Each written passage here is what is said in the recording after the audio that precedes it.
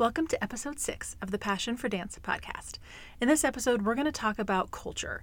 The conversation applies if you're a coach to a school team, teach at a studio, own a studio, really any situation where you're working with dancers or other dance educators. Team culture is what keeps us going. If you work with good people, you stay. Dancers work harder for a team they feel a part of, and dance teachers stay loyal to a studio with good culture. It's what makes a lot of the hard stuff worth it. So how do you create a positive culture? Well, let's talk about it. Welcome to the Passion for Dance podcast. I'm Dr. Chelsea, a former professional dancer and dance team coach turned sports psychologist. This podcast focuses on 4 main pillars: motivation, resilience, mindset, and community. Each week, you'll learn actionable strategies, mindsets, and tips to teach your dancers more than good technique. This is a podcast where we can all make a lasting impact and share our passion for dance. Let's do this.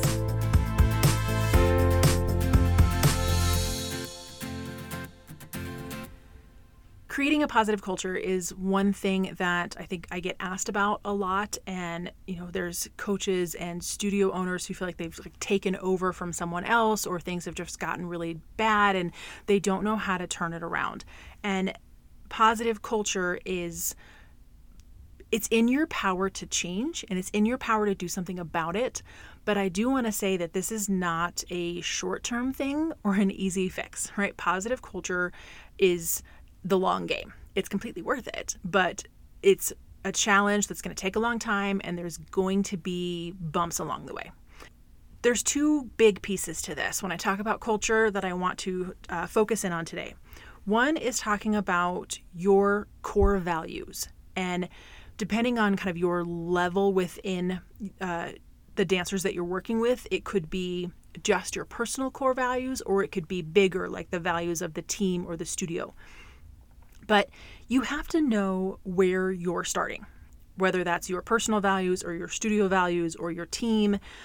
You have to know where you're starting. And this is one of those lessons that took me a long time to get to when I started coaching and teaching very young. Right? I started teaching ballet when I was 16, kind of working at the local studio, and all the way up through coaching a high school team when I was way too young to be doing so, in my opinion. And it took me a really long time to figure out that I even needed core values, let alone figured out what they are. But my coaching and teaching completely changed when I figured out my personal values as a coach and an educator. And it feels like it can be hard to narrow down and decide what it matters, or just feel like this is like a frou-frou thing. You're just going to sit down and write it out one day and never look at it again. But I can't tell you how powerful this was for me as an educator once I got grounded in this. So, why it matters the most is that it helps you make hard decisions. And that's the most practical reason I can give you of why this is worth your time. So there's so many good things about coming up with your core values, and creating the positive culture is going to be the side effect of that. But the big thing that helps in a more immediate sense as you're working to build that culture that matters to you is that it helps you make the hard decisions. So I want to share a story one time that had a dancer that was excellent. The first few years I worked with her, and then the 3rd year, things just changed. Her attitude got really negative. She became just a challenge for everybody to be around. She was bringing down our team culture. And I'm usually one that's like, if you don't fit with us, you don't stay. If you are the one bad apple that's bringing down our team culture, you can't stay and be a part of the program. But we had history with this dancer. She was an important part of the program, and I struggled with if I should let her go right there, let her finish the season but not come back, or, that there was too much history there and I couldn't just end it, right? And I struggled with this particular dancer and the decisions about what do I do that's best for her? Basically what it comes to is I feel like what was right for her and what was right for the team didn't always feel like the same thing. And that's really challenging as the educator and the coach, the teacher, the one in charge. I'm like, how do I make this choice when there is no win-win? There is no right answer that's going to help everybody. And ultimately, the reason it was so challenging comes back to team culture and comes back to the culture of our program, that if I didn't want to let one person change it, but I also didn't want to just give up on this dancer. So having my own coaching core values helped me make the right choice, what turned out to be, I believe, the right choice. And that, we had some really hard conversations, and she was able to stay a part of the program because she turned things around. But it really came down to my coaching philosophy allowed for me to make the hard choice that I knew was right. Because if you're weighing back and forth, I could do A, B, or C, I don't know what's right, and your brain is spinning, right? If you have a core value to fall back on and say, okay, when I was not stressed out and not sleeping, I said that these 3 things are what matter to me. So that when you are stressed and not sleeping and everything that feels chaotic around you, you can go back to those and say, okay, I know what matters. I know what's right. And then truly, like, one decision stands out as like, that's the only one that actually aligns with those values. So that's how it served me on a personal level. But if you're not sure where to start, you can consider what's called the one word kind of principle. It's by John Gordon. He has an excellent book about it. I'll link in the show notes. Very short read. You can do it in an afternoon and kind of check in on it and determine your own kind of one word. I use the one word principle instead of goals, and not goals. I do lots of goals, but instead of New Year's resolutions. And there's that one word principle is a really great way to start thinking about your values.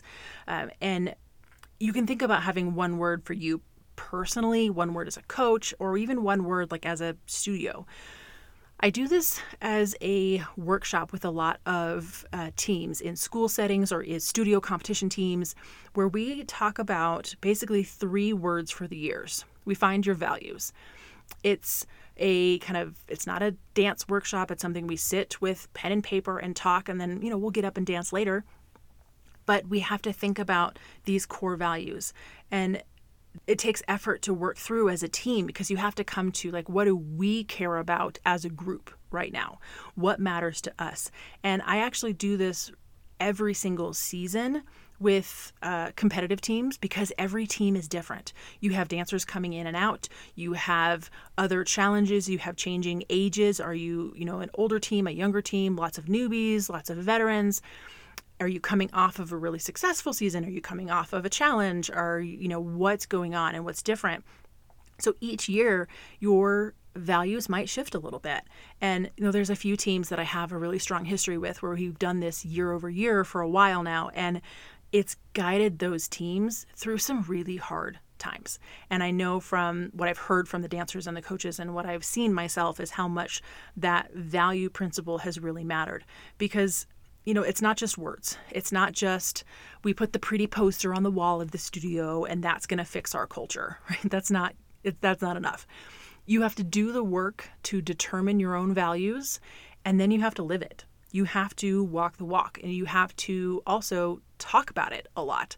So if you are, let's go bigger, if you are maybe a studio owner or somebody who is kind of at the top of a bigger pyramid, a bigger hierarchy, you may have your personal values. But if you want to develop that kind of studio positive culture, you should have studio values too. What truly matters to your studio, something you spend time thinking about, brainstorm with other people, talk to your teachers about it. And then, yes, you may put the pretty picture on the wall, or you may, paint it somewhere, right? Make it really prevalent. But ultimately, you have to live by it. So again, if it helps you make decisions, then you're making decisions based on those values, and your dancers are going to understand that you mean it, right? You can't you can't make a hard decision like, well, this one I can't with this one. I'll make an exception. As soon as you do that, that is going to erode the culture. If you take the time to decide that you value, whatever it is that you value, it doesn't matter. There's no right or wrong here, but whatever you value, as soon as you decide that that's what matters in your program, you have to make decisions that align with that, and you personally live by it. You hold your teachers to those values, and you hold your dancers to those values. And you might lose some dancers. I definitely have. Not every dancer is fit for every program. And I'm like, go dance for somebody else. That's okay. If you love dance, I hope you find somewhere that you fit, right? But you may not fit with me. And as a young coach and a younger teacher, I tried to be the jack of all trades. I tried to be the person that fit for everyone. And what happens is you have this weird mishmash of a culture where different people kind of have different rules and different goals and strategies. And it doesn't work. It ends up falling apart. And so instead, having a really clear, like, personal philosophy, coaching philosophy, and then that led to program values. Everybody knows what we stand for, and I will consistently stand for that. And if you don't fit in with my values and my program, that's okay. No hard feelings. Like, there's nothing wrong with that.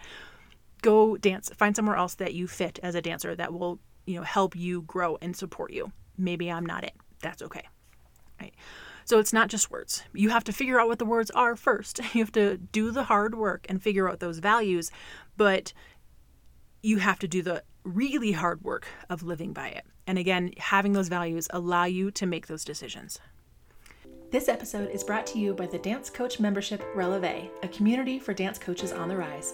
This community is designed to help you create a team of committed, hardworking dancers that are a pleasure to coach every day. I've learned a lot about coaching other coaches over the years, and one thing I know is we need clear action plans that are easy to implement and a support network around us. So I created a membership to help all the dance coaches out there who want to rise up and make a difference on their team. Head over to passionatecoach.com/membership to learn more about how to join us inside this Dance Coach membership, where you will get the support and guidance to find a new level of joy and success in coaching. That's passionatecoach.com/membership. Okay, so part 2 of this is all about communication. Communication is a key to creating positive culture.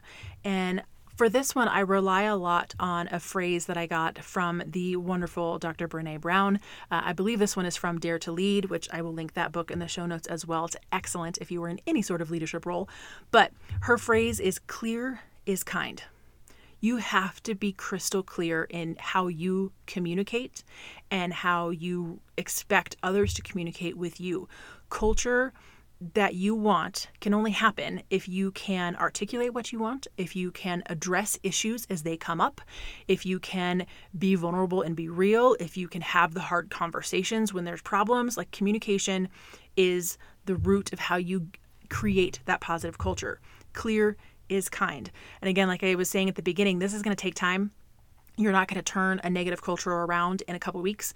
It might take months, if not years, but it's worth it. And the only way you're going to get to that is by finding those core values and then using clear communication in order to make that clear to everyone else, in order to make sure everyone understands what's expected. You're clearly explaining your expectations, maybe the rules of your program, the standards that you have set. And then the real challenge, though, comes to being able to clearly communicate when there's a problem. When you have a dancer who is not living in those core values, who is not positively contributing to your culture, right? And you've all had the dancer who is maybe the reason that things are a problem, or they are maybe not single-handedly the issue, but or there's like a small group of them, like there's a problem. You can tell where that negative culture is coming from. And the only way to deal with that is to have that clear communication. So this comes from a system of giving and receiving feedback in an honest and open way. Being able to talk to someone who is not following the rules, talking to someone who is making choices that don't align with your program's values, someone who has made a mistake, and maybe they usually are great, but they made a big mistake and you want to brush it off. But you have to have a clear system for communicating these challenging things, standing up for your values and what you believe in and having the hard conversation. And this goes a few ways. Like, this can be teacher to teacher, right? This can be coach to head coach to assistant coach, studio owner to new teacher, teachers who are on the same level as peers, dancers who are on the same level as peers, in any kind of situation, whatever the hierarchy is. Like, you have to think through, how do we handle problems? How do we handle communication? And what ultimately matters is that whatever you decide you want in your culture, the expectation is clear to everyone, and you follow it all the time. There's no exceptions. There's not exceptions for the one parent who you actually do get along with and really like. There's not exceptions for your dancer you've known since she was 4, right? You have to have that same expectation and communication with everyone. I think parents is kind of a whole other issue, and that's something I'll probably go into at another time. Boundaries are really important, but being able to listen to feedback from parents is also helpful if it's delivered well and they've earned it. But again, that's another topic. This, I really want to focus more on like the internal culture of the actual dancers in your program or teachers in your studio or all together, like whoever your dance family is, right? You want that positive culture. And being able to give and receive feedback is essential to a positive culture. You can't brush problems under the rug. You can't treat people differently based on who they are, or how long you've known them, or how good of a dancer they are. Right? Things have to be the same. And ultimately, being able to give and receive feedback it's based in trust. It has to be modeled from the top down. The person at the top has to ask for feedback. You have to ask for people to share how things are going. And then you have to actually hear it and implement without judgment, or else everyone is afraid to share. And something personally I leaned into as a teacher and an educator in the academic world, as a university professor, that I check in with my students around week 5 every semester of a traditional 15-week semester, and basically say, like, how's it going? Is there a set of assignments that are not working, or you feel like they're a waste of time? How's my lecture style? Like, how, can you find things? How's the organization? Like, I just kind of ask all the things. Because yes, there's always going to be a couple people who grumble about things, and if it's like 2 or 3, I can address it individually and try to support them. But if I have a large portion of my students who have a similar challenge, I need to hear that. And if there's anything I can do to fix it, I do it. And I treat my dancers the same way, where I can check in and just say, like, how are you? Like, how was practice this last week? How was it? How was the way we set it up? How did you feel about how we spent our time? Or, anything. Like, have that genuine check-in with them. Same if there's a hierarchy of teachers, if you're the owner and you have lots of teachers under you, like, have that genuine check-in of, like, how do you feel? How's it going? What's working for you? What's a challenge?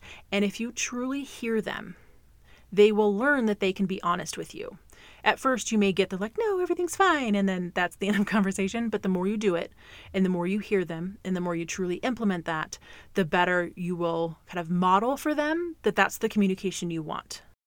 And then hopefully that also means that they learn to respect you and respect the culture, and they will come to you if there is a problem, that you don't have to ask for it anymore. They can have an honest conversation.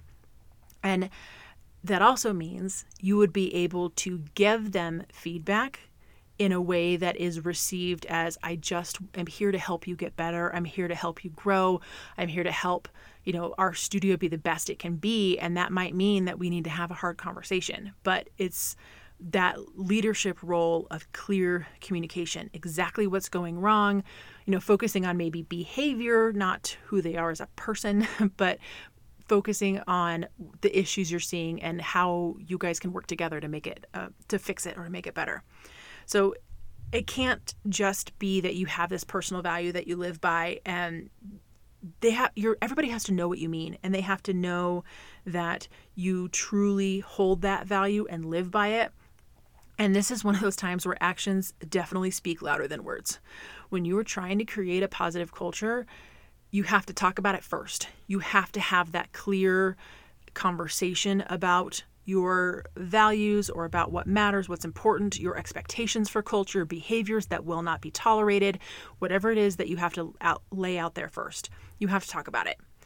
But then you have to live it, and you have to live it every day, and you have to be consistent about it. And if you make a mistake, as we all do, you got to own the mistake, right? The only way to create that culture is top down, where that person is able to kind of own their own mistakes and be the example that they want to see, and be able to kind of live that communication every day. So, I started with a team when I was a very young coach that had a pretty terrible culture. It was a lot of rule breaking, a lot of like, I'm too cool for this, I'm above it, rules don't apply to me.